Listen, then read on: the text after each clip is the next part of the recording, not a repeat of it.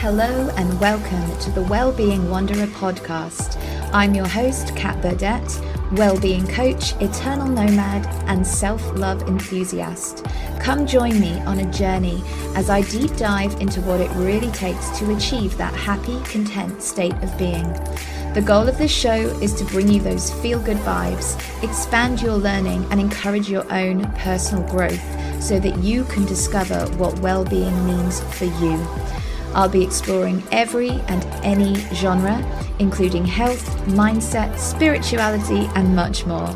So get ready for a juicy, mind-opening, raw, and real experience where no topic is off limits. I hope this helps you to feel good. Hello, beautiful people, and welcome back to the Wellbeing Wanderer podcast. I have such a fantastic, fun guest for you today. On the show today, I am joined by the multifaceted Wright. He is the co-founder of Life-Changing Wisdom Coaching, which is an enterprise dedicated to assisting immigrants and veterans in overcoming their identity crisis and embracing their unique stories. And Asher is also known for his work as an author, with the acclaimed Demi-Divine book series under his belt. Furthermore, Asher co-hosts the Pandora's Awareness podcast, where he continues to inspire and educate others through meaningful discussions. Today's conversation explores the challenges being an immigrant causes, including racism, identity crisis, language barriers, and having a lack of community, which were all things Asher faced after immigrating to America from Jamaica. Despite the serious topic, this interview was extremely lighthearted and so much fun. You'll hear us giggling a lot throughout the whole episode. And in fact, we got on so well that we decided that Asher should interview me straight after for his show, the Pandora's Awareness podcast. So without further ado, here is the lovely Asher and part one. Hello, Asher. It's my absolute pleasure to have you join me today. Thank you so much for being here. My pleasure, Kat. My pleasure. Yay! And I think you also might be the coolest looking person I've had on the show. I wish the listeners could see you in your hat. Thank you so much. I do get a lot of compliments with my hat, and I find it part of my brand. I always think is to wear a hat because I love a hat. You know, the fedora thing just works for me. So it's been something that I just kind of like rock. Play with. Yeah. Well, and the rest of your outfit, you're wearing a really nice suit. You know, man's got style here. You got me blushing though. Oh my God. Wow. Thank you for the compliment. Ooh. You're so welcome. So before we get going with our conversation, I want to share with everyone listening today that for the first time ever, we are going to try something new, and we're going to split this conversation into two parts. So in the first half, I will be interviewing the lovely Asher here inside this episode, and on the second half, he's going to be interviewing me. But in order to catch the second half, you'll need to head over to his podcast called Pandora's Awareness Podcast. So yeah, something a little bit different today. Ooh, I Okay, like it. Asher. He likes it. We like it. All right, let's kick this off. So I always start with this question. What does Mm, well-being mean to you? well-being. I think about it where like my subjective well-being. How do I really find a way to take care of my subjective well-being? And that is to focus on like my diet, my sleep, which is something that I'm really working hard at right now, which is sleep. And I'll tell you a story behind that because for the last 10 years, I was in the United States Army for the last 10 years of the last decade of my time in the military. I was only averaging around 3 to 4 hours of sleep because I was having a lot of issues. And then Mm. once I left the military, retired from it, I'm finding that's really, really a big issue for me right now, which is because it affects my memory.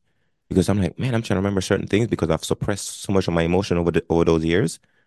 Then it's starting to affect me now. So I can't recall some experiences because the emotion that it's tied to, I kind of hid it somewhere and I can't find it. So I can't go retract it or bring it up because I'm not connected to that emotion. So it's very challenging. But so I'm focusing on that piece of my subjective well-being right now as far as getting my sleep back into alignment so I can recall my memory better, if that makes any sense. Yeah, definitely. And does it have any other meaning for you other than like sleep and Well-being. So I mean, it's my well-being. How well am I being? I would have to tie this up. I'm very philosophical, so you guys gonna probably either like or hate me, but like my well-being, like how I'm being. So I would tie it to like, am I being in my emotion enough to where I can actually experience life a certain way? Because I came from a background of doing, right? But now being is the next thing that I'm really working on. How do I be in myself, my emotion? How do I be me? Right? Mm. And that's something that I'm working on as well. Yeah, If that make any beautiful. sense. Yeah, no, Mm. absolutely. It makes sense. Yeah, I Yeah. mean, How do people normally answer that question? I'm curious. How do people normally answer that question? oh, they usually say well-being is about, well, what you said, the foundational parts really like getting enough sleep, eating well, exercising, basically feeling well in your being. Mm, mm, I concur. Yeah, it can definitely be interpreted in so many ways, and I always get such a different answer from my guests, so it's very interesting. True, true, true. Yes. Okay, well, I'm curious to know, Asha, what made you want to become a wisdom coach?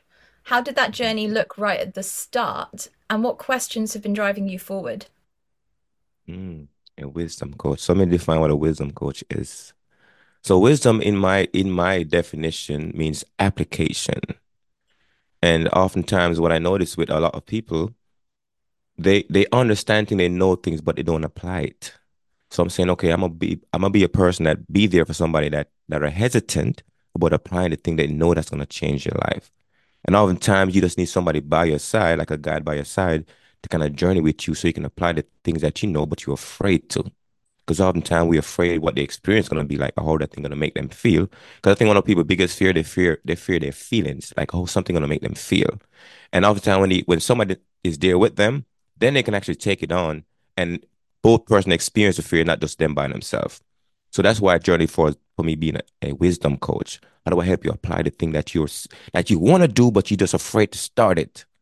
And I'm Mm, I'm there with you on that first part of it to start it, and then further on that journey. mm. Yeah, I can understand. Yeah, like you say, it's we can have the knowledge, but actually to implement that knowledge into your life and integrate it, that's where it can be scary because you're making changes and you're doing things differently for the first time. And like you say, you're really embodying those emotions and feelings, and it can be very overwhelming. It is because so it's all about taking somebody from a low productivity to a high productivity, a low performance to a higher performance. Because oftentimes that's what we all need, that improvement, right? That efficiency that we can get in our life. So when you have somebody to start with you, that thing that you're afraid to do, then you can go really, really far because you have somebody to work with you along the way. And that's what I think is important. Because I came from the army, right? And the army is a doing organization. Like we get stuff done. And when I left the scene, I was like, man, I gotta find a way to use the same skill set or the same capability and help other people. Like, let's get some stuff done. But oftentimes people are afraid to start. Yeah, and also it's very masculine doing energy, like you say, the army. Yeah. Whereas even what we were talking about there just right at the beginning, just being, and feeling is extremely feminine. And of course, that Mm. in a sense, I guess, would have been quite conditioned out of you in the army, Oh right? my God, so much, so much, so much, so much. Here's if you don't mind me sharing this, but I came up with this two, I call them like the two philosophies that I kind of operate. I'm trying to navigate now. I call it the philosophy in doing, which is the PhD, and the philosophy in being, which is a PhD. So how do we kind of embody those two philosophies and bring them together and actually, enjoy life, kind of tap into your world of well-being. And I realized that I've done a lot of the philosophy in doing the PhD side, but the PhD side, I've been running from it because it takes a lot of reflection.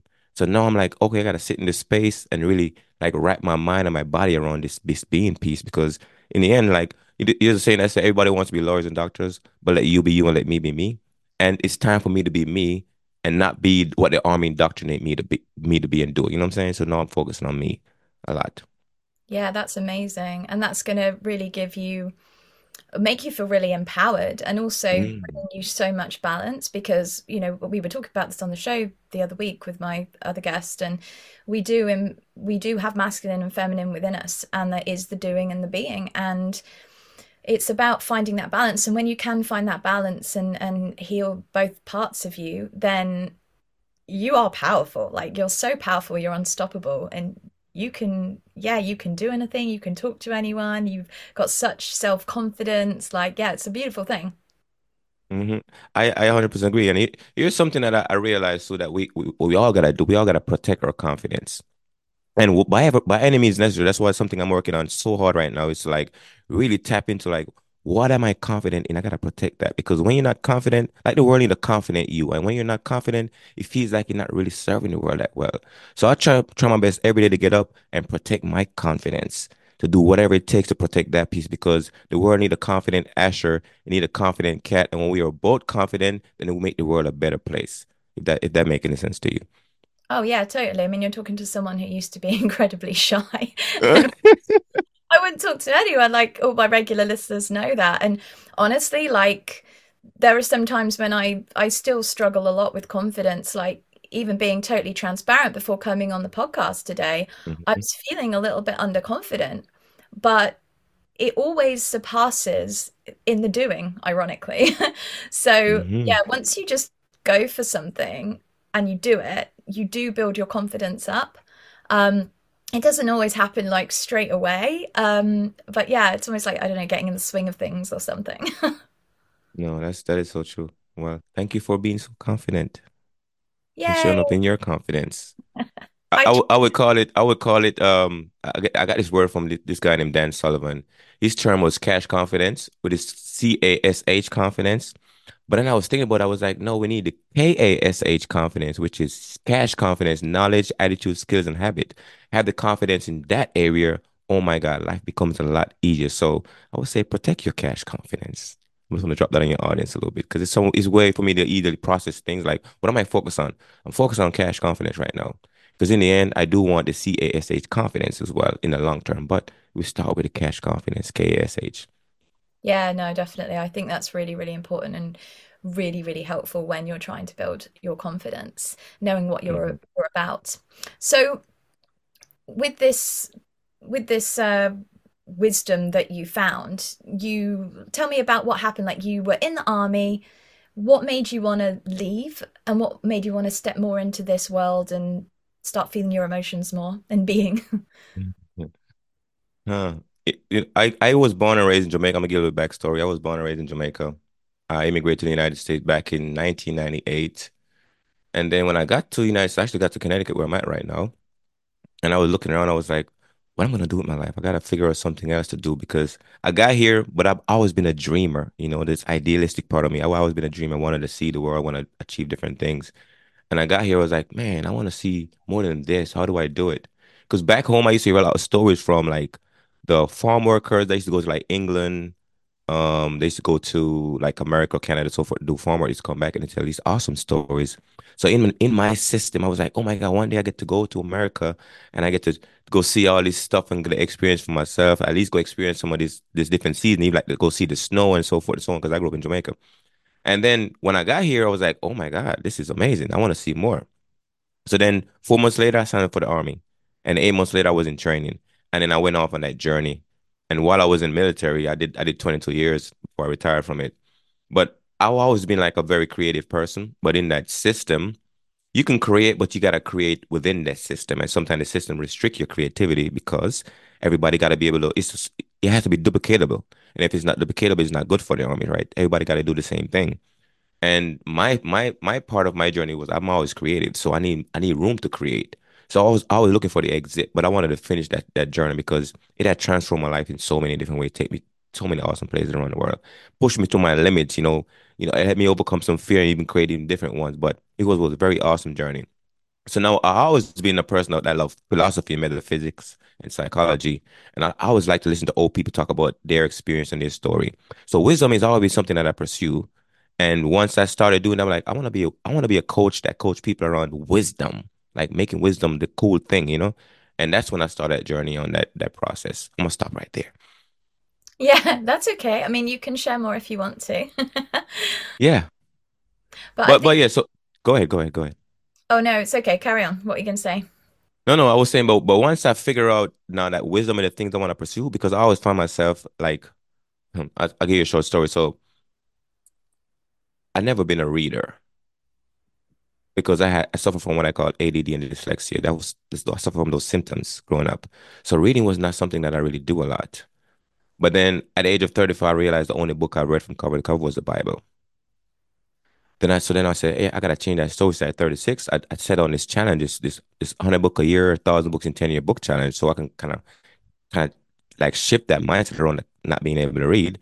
And once I started doing, I realized that, oh my God, like wisdom is something I really love because I'm listening to these people that are sharing their story, and automatically I'm like, oh, I feel much more wiser. Like wisdom is my highest value because every time I seek out stuff, I seek out wisdom in it. And from there, I realized I just need to just focus on this thing and find people that connect to the same value so I can help them.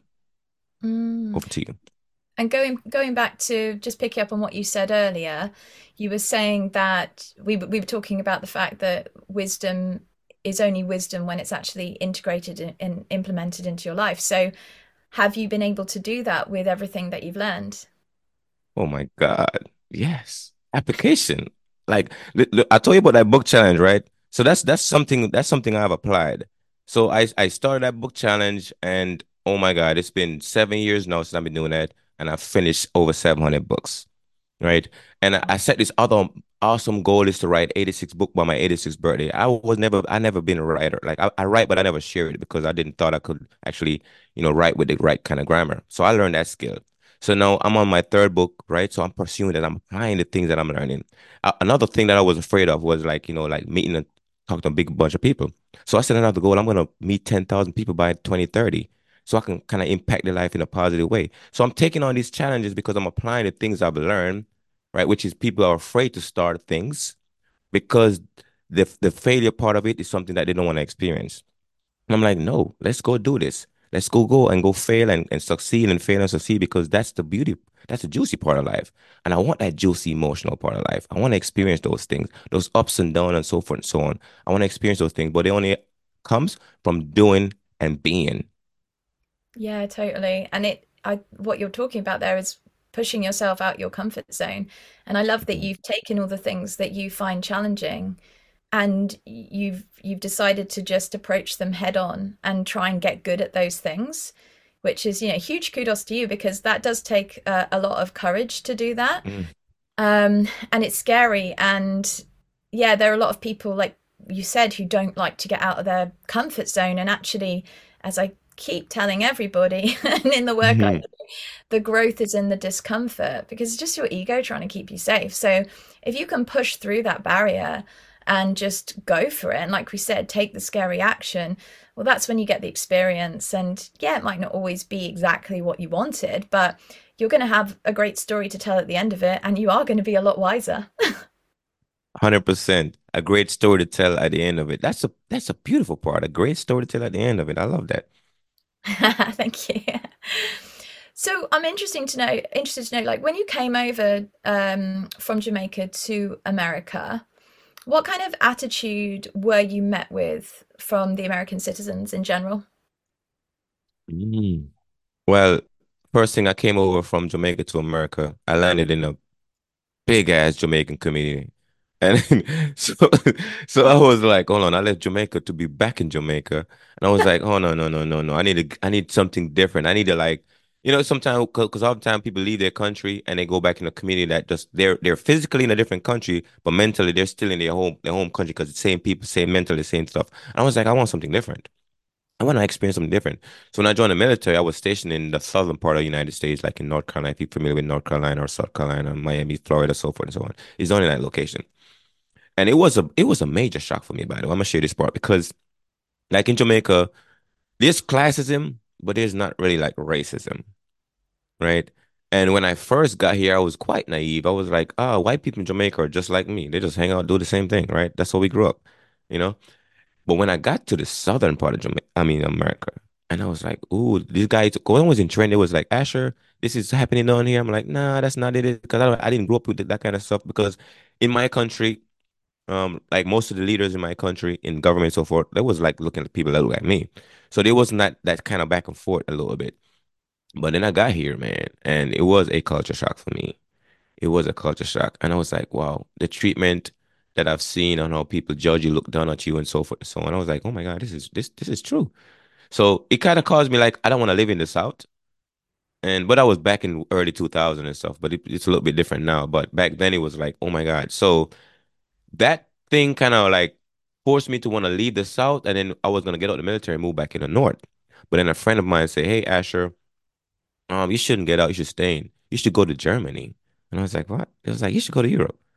And that when I went to Europe and I got to Germany, I was like totally different, like totally different experience. Oh my God, I loved it. But it was awesome, my friend, awesome. But the first introduction to when I got here was mostly Jamaican. Then I met the American part side of it, and then but I met the real American side of it in the South, and then that was a very different kind of experience for me.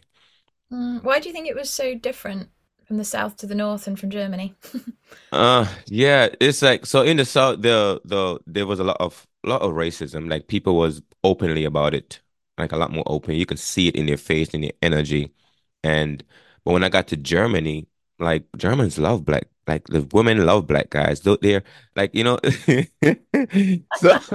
so so when I was there, me and my buddy was like, oh my God, this is a whole little different treatment here. We love this place. Like I would live in Germany. It's an awesome place to live.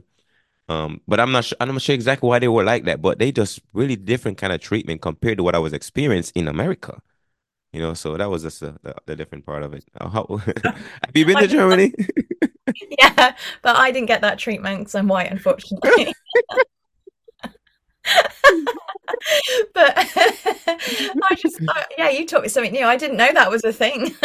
Oh no, like it was so crazy because like a lot of the military guys, it was like you gotta like if they're black, it was like you gotta go to Germany, man. Women love us over there. You gotta go over there. Oh my God. It was like you go out to the party clubs, like it's like a buffet line. It was like, oh, they're just sitting there, all these beautiful ladies, and they're like, oh, you just gotta go sit and talk to one of them. They're open to talk to you, whatever. Anyway, I had such a good time. Okay, I'm off beat, but go ahead. It sounds like it. Oh, well, going back to like the way you were treated in America, yeah, I think it's really sad that there is still so much racism. I know there's like a huge problem over there compared to, I don't know, it is everywhere, but it's just more, I don't know, open over there. Like it's out, isn't it? And you people like aren't afraid to to show that side. And yeah, it's crazy to me. Like I still don't understand it like at all. And the way I kind of look at racism is I find it weird because it's like, yeah, okay, there's history and everything, but it's like, just if you bring it down to the color of your skin, like, if you were born into this world, like 10, 20, 30 years ago, or 40 even, like me, um, and it's like, if I go on holiday and I get a tan, I go quite dark. What you am I then like, different color? Is that the reason to put me down? It's so ridiculous to me. Yeah. I cannot wrap my head around it. I just don't understand it at all. Blaming people Yeah. for the past, just because of the color of their skin. It's crazy.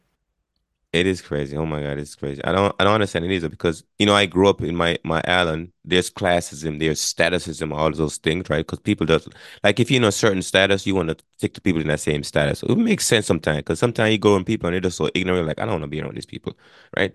So that happens sometimes. But then if you're looking at somebody and you treat them based on the human treatment based on their skin color. Oh my God, it's just like it's crazy. Like you don't even know me, right? You don't know what's inside of me, right? And just to like, oh, just look down at you because of that, it's crazy. But I don't let that stop me though.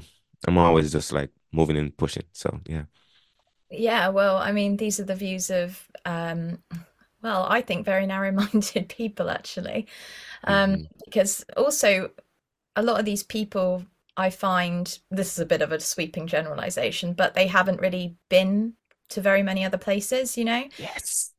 And it's like when you're in one place, you don't understand about a lot of things actually. And traveling, for example, is amazing for that because it really opens your eyes. I mean, you know, it doesn't the color of your skin, like it shouldn't matter. Like we're all the same species. And actually when I went to Fiji, oh my God, like the people there were the kindest people I've ever met, and they were all giants. They were all built like brick shit houses, as we say in the UK, like 6'5" rugby playing surfer stacked guys, gentle giants.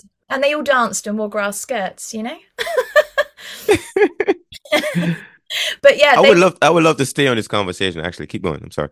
yeah, they were so lovely, and yeah, I mean, they love the English anyway because the English were like it was a British colony, and the English Hmm. came over and basically abolished cannibalism, so that's why they loved the English.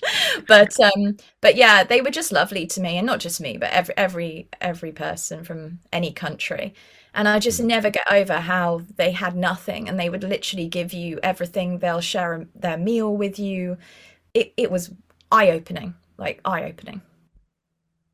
And you said something amazing just now, the travel piece. Because a time when I noticed those people that are always like so racist, they haven't been anywhere except your little countryside. And I realized that when you travel, that's when you really understand, like, oh my God, like the people, like most people are traveling to America, but a lot of American doesn't really travel out of America. A lot of them, they're stuck in a little area.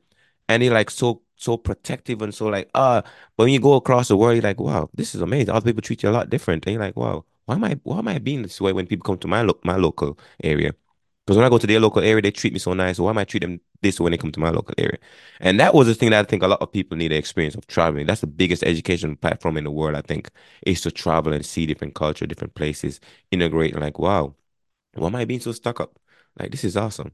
So, Yeah, but the system in America is not really made to allow people to travel because I hear that American citizens have about 2 weeks of holiday if they're in like a normal corporate job. yeah, it's like it is. The American plantation doesn't allow you to leave to go have a vacation anywhere. So, yes. Yeah, I feel like that's a huge part of the problem. Yeah. Yes, that is so interesting. Yes, you're right. Not have enough time to take a break. You just constantly slaving away, working on this corporate plantation, or you want to call it, just working, and no break, then you won't be able to see and enjoy the rest of the world. So the appreciation for things is not really there because you're constantly slaving away. Yeah, Hmm. and when you create so much separation and division, that's when you create fear because people don't understand. When you don't understand, it makes you feel afraid. Um, Hmm. and people don't like the unknown, and so they can only identify with what they know. So when they're in such a small community like that and never leave, to me it makes sense why some of them are that way, and it's a shame really because it's clearly circumstantial. Hmm. Hmm. Mm. Interesting. No, that was interesting conversation, though. Definitely about the isms and the ignorances that we face when we don't really understand what the rest of the world is like. And we create the assumption around it based on the little bit of information that maybe our neighbors share with us that they haven't seen themselves. It's crazy, man. It's crazy. Yeah. Yeah, it is. This is why we should all go traveling and we should all see as much of the world as possible. Mhm. Yeah, I'll admit, like, even for myself, I was really quite scared when I first went traveling, and my big first travel was probably to Thailand, like, completely Mhm. different culture. And I was petrified and I was like, God, what are these people going to be like? And I'm not going to understand the language, but actually, yeah, it just really opened my eyes and made me realize how lovely they are and how wonderful this variety is that we get in life. And there's really nothing to be afraid of. At the end of the day, we're all humans and we all want the same thing. We want to feel understood, we want to feel loved, and yeah, Mhm. that's it. True, true. So you also speak about how immigrants and veterans suffer with an identity crisis. So I know you said there was a lot of Jamaicans when you first came over to America. But why is it that this happens, do you think? Hmm. So I'm gonna start with language first for like immigrants. Like when you move to a new country, oftentimes you have to struggle with learning that new language. And people often, I would say this, sometimes people think that intelligence is only tied to the English language. So when somebody show up that speak a different language but doesn't speak it as clearly as the person that speaks English, they look down at them like, oh, this guy's stupid. No, he's just just not communicating your language as perfect as you, but that person is smart. So I had a lot of issues with that, because I mean, I learned English growing up, but we speak something else in Jamaica. So when I got here, I was like, well, I gotta make sure that my English is all right now because now I'm speaking in a country that completely speak English in Jamaica. We can go flip back and forth, but we normally speak just the Jamaican stuff. And I had a really tough time with my insecurity was really on like on a high alert because people was like, oh, this guy's an idiot. What are you talking about? So I had to repeat myself a lot. But then when you get into a community where like, okay, what's your identity? Like how do you fit in? Like who do you fit in with? And you gotta try to find a way to fit in. And that's where the crisis of identity shows up. Where how do you fit in? And like who are you in like they're gonna fit in this situation? And that's become the challenge. A lot of times people suffer from that. And even in the military, like the military kind of like they kind of squeeze you into this box, right? Indoctrinate you, condition you, and you're serving that box in that community for a long time. But then when it's time for to leave that community, you've been conditioned for so long, then you gotta get back into society. Now you have another crisis of identity. Because now, like, who am I outside of the military now? Like, who am I in this new environment? And it's struggle. It's a hard way to fit back in because you don't know who you really are to fit back in. You're like, what person gonna show up now? Because the person that was in that other military community will not fit in society that easy. Because the way we was regimented and conditioned, it makes it very hard for us to connect to other people. You know what I'm saying? Because we don't speak the same language. Because I'm telling you, like, when you listen to the military folks talk, it's a whole different language that we speak in that community. But then you come outside that community, the mindset is different, so forth and so on. So you got to figure out a way to fit in. And that becomes another challenge. So that's why I kind of like trying to find people kind of like who speak my language and who can I connect with and so forth and so on. So both immigrants and veterans, oftentimes we travel to new places because in the military, you travel to different locations overseas, so forth and so on. And then the immigrants do the same thing. They leave their home country, go to a new country. We're both travelers. We're both people that take on new environment, new situation. And then we got to figure out what kind of identity shows up there and how do we navigate that space? And it becomes very challenging. Yeah, that makes so much sense. And it's really that tribal mentality of wanting to fit in. And that Mm, is just this underlying primitive innate desire that we all have. We all want to fit in.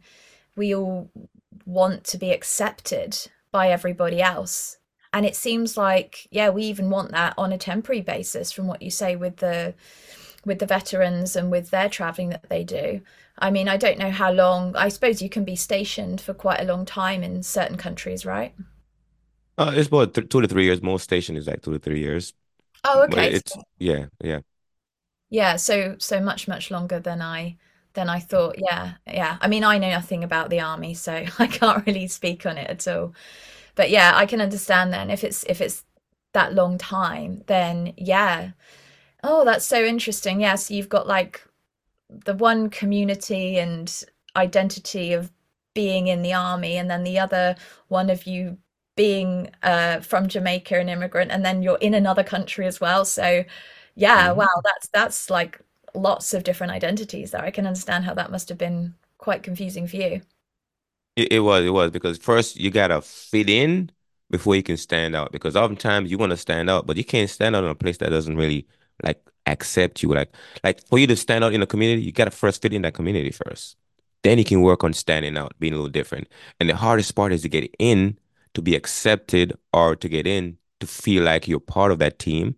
And then once you're on that team, then you can stand out based on your unique ability. And it was very challenging. Like a lot of us like go there and then we gotta figure a way to blend in. And sometimes people reject you, and rejection is not an easy emotional process. It's very difficult, and sometimes people get a couple of rejection and they kind of isolate themselves, and it becomes even harder. So, and a lot of military folks they get out and they're trying to fit back in, right? And they don't fit in, and they get a lot of rejection, and they kind of like isolate themselves, which is not like so. All of those things kind of play into this process of the crisis of identity. Mm, yeah, it's so difficult, isn't it? I Mhm. can't even imagine. All I can think is yeah, because even thinking about my experience of when I live Mhm. in Costa Rica, actually the community is quite Western that I live in, to be totally honest. There's a Mhm. lot of Americans over there, and it's like what they call it, like the Nosara bubble. And so yeah, you don't really even need to speak Spanish over there necessarily, and a lot of the Costa Ricans do speak English now because there's so many tourists there. Um, yeah, I don't know. That's slightly different. But I was thinking, like, what would happen if you if you just didn't try to fit in and you were just yourself? Like, did you ever try doing that? Were you just like, you know what, I'm just going to be me and to hell with it all. I don't care about like trying to fit in. Or did you never really feel like that? That is a way, but it's a very difficult way because in the end, we all need community. Like if you don't have the resources, either that financial, physical, whatever, right? If you don't have the resources, then you can't really build anything. You need community, so you have to find a way to fit in before you can stand out. And I've tried that, but then it's like if you're just an individual, then in a system where it's like I was in the military, it's built on teamwork, right? So you have to really find a way to connect with people that are like the same value as you, even though we got the organization value, but still like the same identity in a certain place. Like they came from the same place. So I used to find like my Jamaican community or my Caribbean community, we used to hang out together. But still, you still want to experience something different other than what you grew up in. That's the reason why I left my home place or my community here to go see the world because I want to experience something different, like completely different. I want that experience. But you got to figure out how do you fit into that place before you can stand out. And that part I worked on very hard. I had to be very charming to kind of figure it out, but it worked. I figured it out, but I needed that part of it. Yeah, that's great, and I'm really happy that you did. And for people that are listening that maybe are thinking of moving countries or immigrating, what would you say to those people? What's some good advice you would give them about trying to fit in with the community? Ooh, good question. Hmm. It's hmm. I would tell them to to endure the judgment, to endure the rejection, to endure the misunderstood being misunderstood because it's not forever. It's only temporary until you actually figure out those people you're with because you're gonna go there and those things gonna happen. I mean, people gonna take advantage of you. They're gonna use and abuse you, right? You just gotta be strong enough to know when that's happening and figure out what's my long goal, what's the long game I'm playing. Because I always think about the long game. Like in the end, this is where I'm trying to get to, and I gotta get through all of these people for me to get to the thing I want. And regardless of how they treat me, it's not the way I'm going to treat myself. So I understand what they're sharing with me, what they're doing, but it's temporary because I'm going to get in a position where I would no longer tolerate that. Because oftentimes you can resist, you can fight back, but you're not in a position to win. And Mm. sometimes you gotta sit there and take certain things to build up the resource to be in a position to win. And I had to like sit there and think about it. Like, okay, all right, this guy's she's talking hard. If I go and fight now, I don't have a team to win. I need a team. So let me sit back and just brace myself for some of this stuff and build my team so I can win. Build my group of people that can help me win. Because in the end, you're gonna need a team. Like the way to win in this life is a team. Like people think they win by themselves. You're gonna lose by yourself because somebody got a bigger team and they're gonna win. I learned this in the military. The biggest and most organized team wins. The biggest and most organized family wins. If you're not organized, you're not gonna win. So now you gotta endure some of those stuff until you build your own team, your own family, your own community, and from there you can set yourself on course to win. I love that. I think that's really great advice. And it makes me think about like the world, like you just said there, coming together, you're stronger being together. Hmm. If we could have team world rather than team country, team division, Yeah. I think it would Ooh. be much, much, much different, wouldn't it? Mm. I'm gonna share this story because I was actually having my conversation with my dad a few days ago, and we was talking about. 'Cause my dad was a farmer growing up, and one thing he used to do, they call it day for day. It's like on the farm, like called day for day. That means today I will work on your farm, right? It's kind of like labor, like it's like sharing labor. So I'll come to your farm and I work. Tomorrow you come to my farm and work. Next day you go to the other person's farm and they work.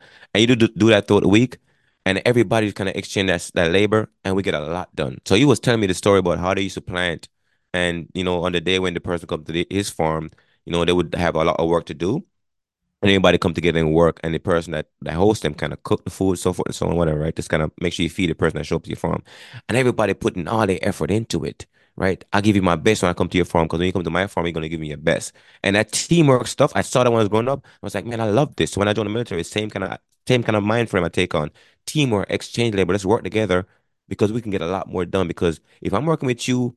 I'm motivated because you're hyped and motivated. You kind of push me to do more, and I see you knocking out so much. I'm like, oh, I'm gonna knock out so much. So together we kind of like push stuff forward.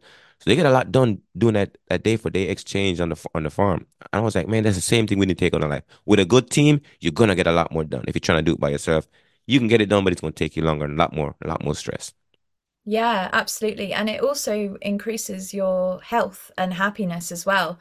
And this is Mm-hmm. actually one of the fundamental pieces to well-being that I've discovered in my own research, that actually community, it not only strengthens you and uplifts you and makes you feel happier and actually healthier, but you actually extend your lifespan by doing Mm-hmm. that. It's incredible. And it can be something as simple as having a dinner with your family every night, or Yeah. going or making the effort to spend time with friends and meeting up with them on a regular basis. It's about integrating and implementing that community vibe every single day. And this is what you see actually in all the blue zones of the country, of the world, sorry. And Mm-hmm. Nosara, where I live in Costa Rica, that is a blue zone, and there's Mm-hmm. so much community there, there's so much coming together, no one's ever alone there. It's really quite interesting. Wow. And like my lifetime goal is to build a strong community because I realize how powerful it is. And sometimes when you see people that are struggling, it's because they don't have a community, they don't have a team. Like, you don't have a team. And it takes a lot because sometimes you gotta give up certain part of yourself in a way to kind of like connect with the team. And then once you connect, then you can like be yourself in the team because no people understand you. But to fit in, you gotta shuffle stuff around to fit in. And then once you fit in, then you can expand. Like, okay, now I'm in it. Let me expand the team. So I realize how important that is. And it's like my number one thing is to like build a really, really good, strong team because people need community. People need strong community. And as much as you can do by yourself, you're not gonna get that far. You're gonna like, why am I doing this? Because nobody else is benefiting from it, just you. And at Yeah, some point, you can only eat so much. Like, but when you feed somebody else, it feels a lot different than just feeding yourself. Yeah. yeah. Serving and coming from a place of a place of service is really, Mm, really important. And also just thinking about my own experience of spending so much time this past 6 months on my own.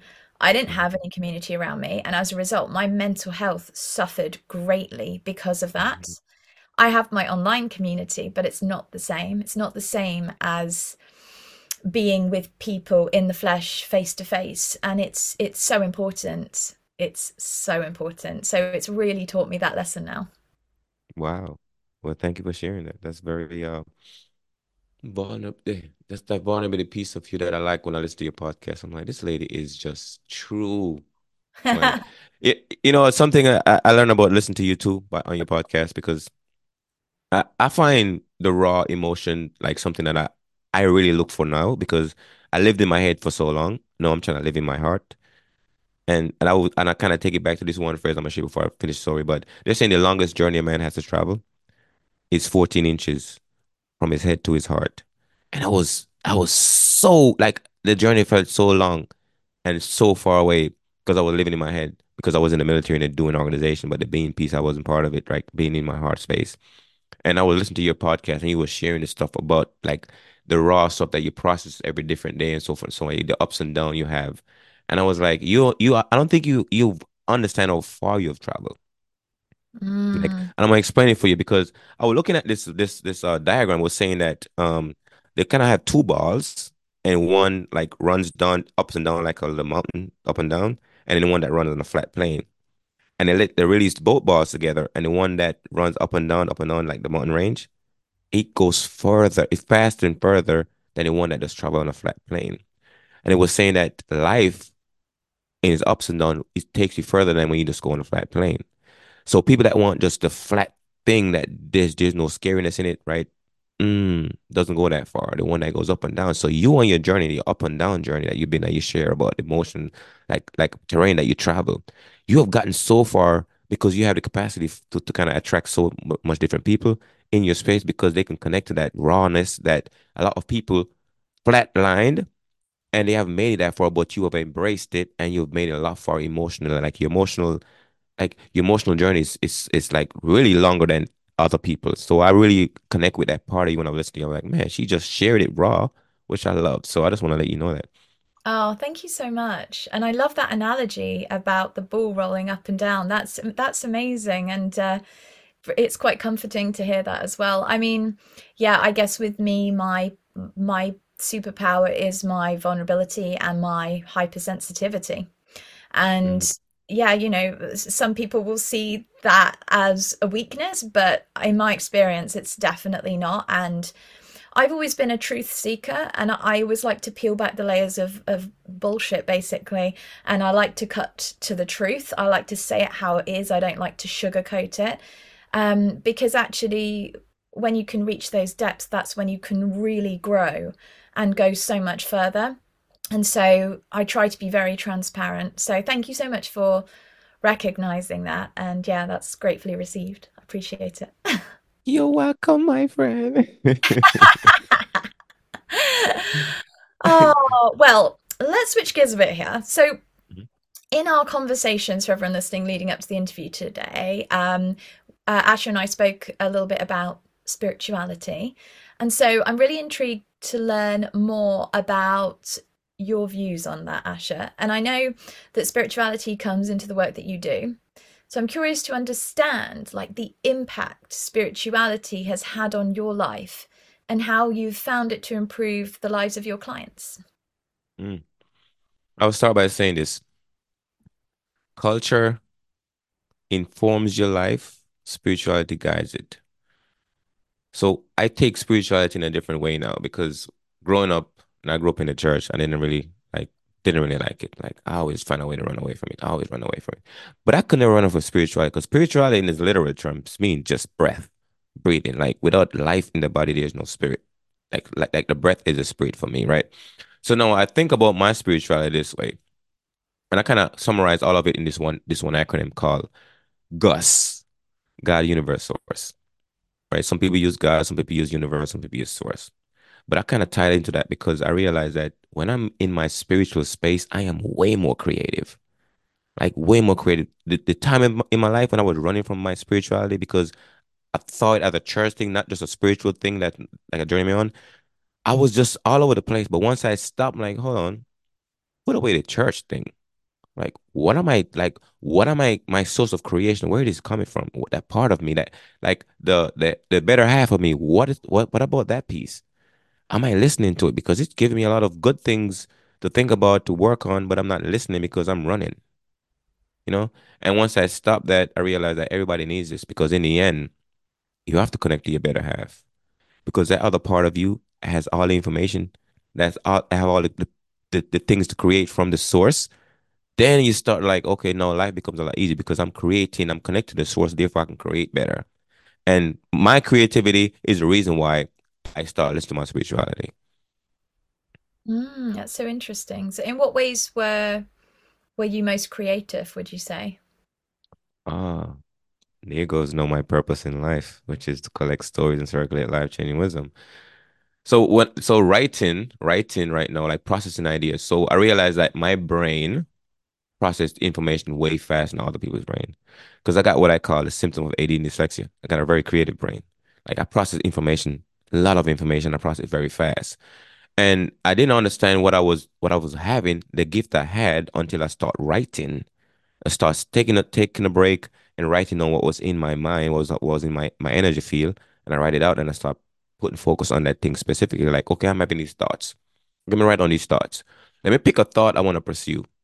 I want to think further on the road on this one thought. And once I start doing that, then I start creating what I call the three vocabulary that is more effective, which is thinking, speaking, and writing. Those I combine those vocabularies for myself. And now my thinking vocabulary is awesome. My speaking vocabulary is awesome. My writing vocabulary is awesome. Because I've been working on those. I've been extracting my thoughts, my feelings, so forth, put them down, and I think about them specifically. And that has changed my life. So now the work I'm doing, I can sit with somebody and have a conversation now. I can listen to their problems or their obstacles, so forth, and I can see the solution. But I've always seen a lot of solution easy, but I couldn't explain it because I was thinking complicated and I was also speaking complicated. But now I can speak with less complication and now people are like, oh, I get what you're saying, no, Asher. Because I'm seeing solution, I can explain the solution I'm seeing. and life becomes a lot more easier. So I'm more creative now with my thinking, my speaking, and my writing. So it sounds like it's given you a lot of foresight and Mm-mm. insight. And hindsight and plain sight. Yeah. All of the sights. All of the sides, all of the sides. It's helped you to see. Yeah, it's that's amazing. Yeah, I think I don't really understand the connection myself, but we say where does creativity come from? And I know Elizabeth Gilbert talks about this in her book Big Magic. Mm-hmm. And is almost like well, it's a gift, she says. It's like a cosmic gift. I don't know if she quite phrases it that way, but it comes to you from above, from somewhere outside of yourself. Um and yeah, it's this wisdom that you just can't understand where it's come from. And it is really interesting, isn't it, when you start to properly like take one thing and really explore it and go as deep as you can with it, because I found Mm-hmm. that myself as well. Like I sometimes write, and I won't go into any more than that right now, but when I'm writing when I'm writing, I don't know, just this knowledge comes to me and I'm like, where is this coming from? And my listeners will know this. I wasn't going to go on the woo woo here, but I've been told I'm a channel, and that is basically what you're doing when that creativity comes through, especially in writing, things like that, where it's very expressive and very detailed. Yeah, you're just like channeling this information, and it feels incredible actually. It's a really beautiful Mm-hmm. thing. Mm. I tell you where it comes from. It comes from one place. I don't know. And that's a place, I'm gonna tell you, I'm gonna explain that. People are like, what do you mean, Asher? So here is when you're in a space where like the only thing you can say, I don't know, you gotta get to the place of I don't know. Once you get to that place of I don't know, is when you start to create. Because if you're not in a space of I don't know, you're only recycling things. So you recycle things that you already know over and over. But when you don't know, your only option is to create. So I put myself in a situation where I don't know. Like, what is the answer? I don't know. I'm only left with one option to create it. And that's when I tap into my spirituality, my better half, so I call it. Is that's when I get there, I'm like, oh no, I get to create something because there's no answer. The answer is gonna have to come from me. So now I get to create the answer. I get to create the solution. I get to create this thing. So I love getting to a place where I'm like, I don't know. Like what? Like I don't know. So now I only option is to create. So when you're in that space, it's beautiful, man. But a lot of people fear that space, the I don't know space. So then they recycle. They become just a recycle of other people's information, so forth, so on. But what get to a place where you can create something of your own. You gotta get to a place of I don't know. If that make any sense to you. Yeah, no, definitely. I think that's beautiful, and there's so much truth in that. It's also, again, the unknown that we're talking about here. Mm-hmm. There's Mm-hmm. all there's so much, like, if people have the courage to go there, there's so much waiting on the other side of that. And this is what I discovered when I started tapping into my intuition, into myself, into things I didn't really understand, and quantum physics and all of that, and Joe Dispenza meditations. That's what triggered my spiritual awakening. And yeah, you go beyond what you knew was available. It's incredible. You never know where it's going to take you. You said something, the unknown. If it's unknown, that means it's a free space to create something. If you're in the known, that means it's already been created. So now go to the unknown and you have the freedom to create because now you get to create something for somebody to know or for you to know. So I love this creative space. Like go tap into something that has never been done so you can create it because we are meant to be creators. And that's all we're doing is expanding this universe by creating more create more universe. Like the big universe and my local universe. I get to create my local universe. And in that space that I don't know, that's when I get to create something new, something different. And I love that space. Yeah, absolutely. We are a part of the universe, so we are a part of this creation, and it is said we are co-creators. So Hmm. yeah, we Hmm. do we do have that ability within us for sure. Perfect. Well, like me, Asha, you've read Mm. a lot of books and interviewed a lot of guests on your podcast. and therefore collected many stories, as you say. And I'm interested to know what piece of life changing wisdom stands out to you the most?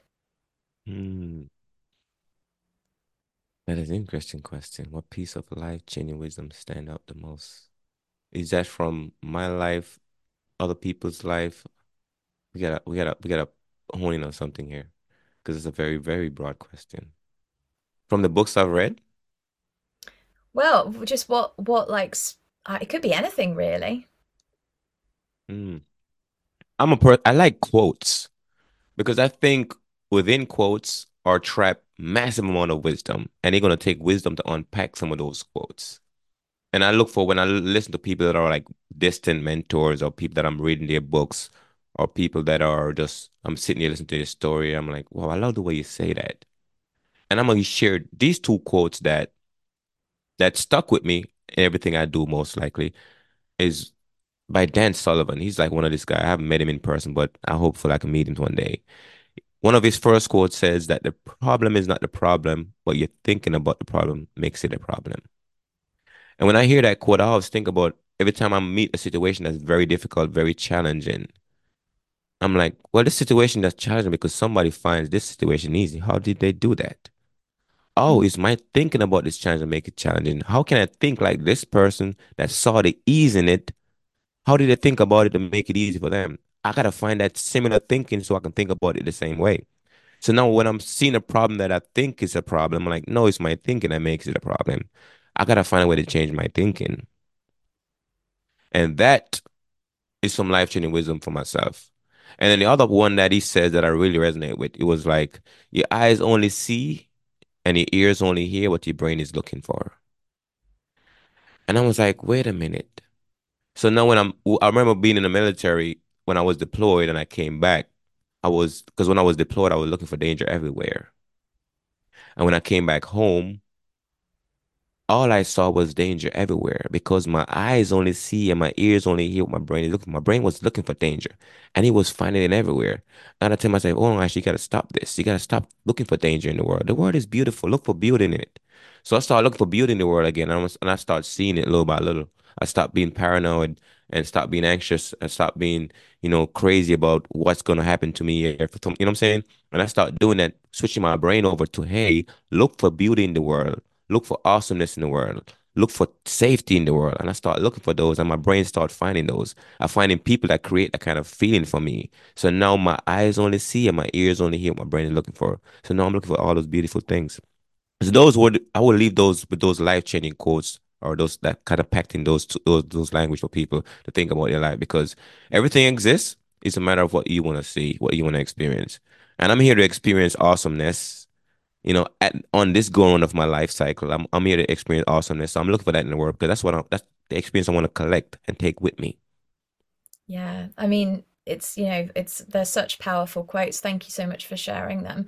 But it is true. It's like where focus goes, energy flows. That's something Tony Robbins says. But literally, whatever you're giving energy to, whatever you're thinking, is what you're gonna then see more of. And that's the thing. We're so conditioned sometimes we don't even realize like this is happening. This is why changing your thoughts is incredibly powerful and rewiring them in a positive way, which is what I do with my clients. It's Hmm. such powerful work because you start to see things through a whole new lens and you gain a whole new perspective. And as you said, life is going to happen anyway. It's up to you to choose how to respond to it and your attitude towards it.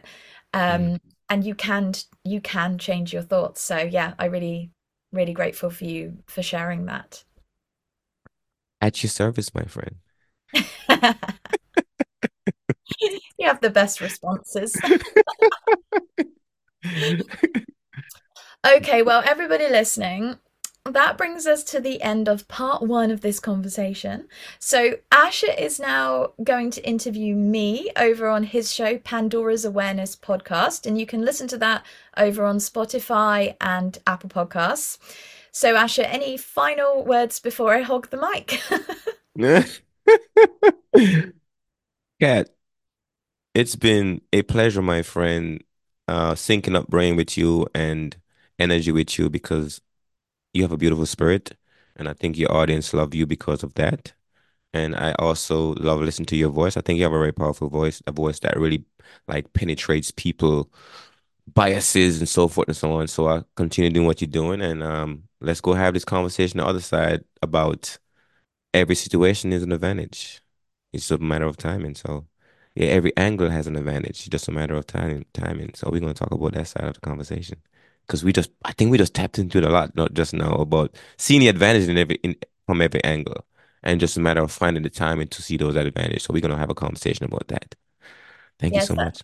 you're welcome. And thank you so much for sharing all your beautiful wisdom with me and everybody listening today. And I hope I can provide the same value to your listeners. So we'll say ciao for now, everyone, and we'll see you over on Ash's show really soon.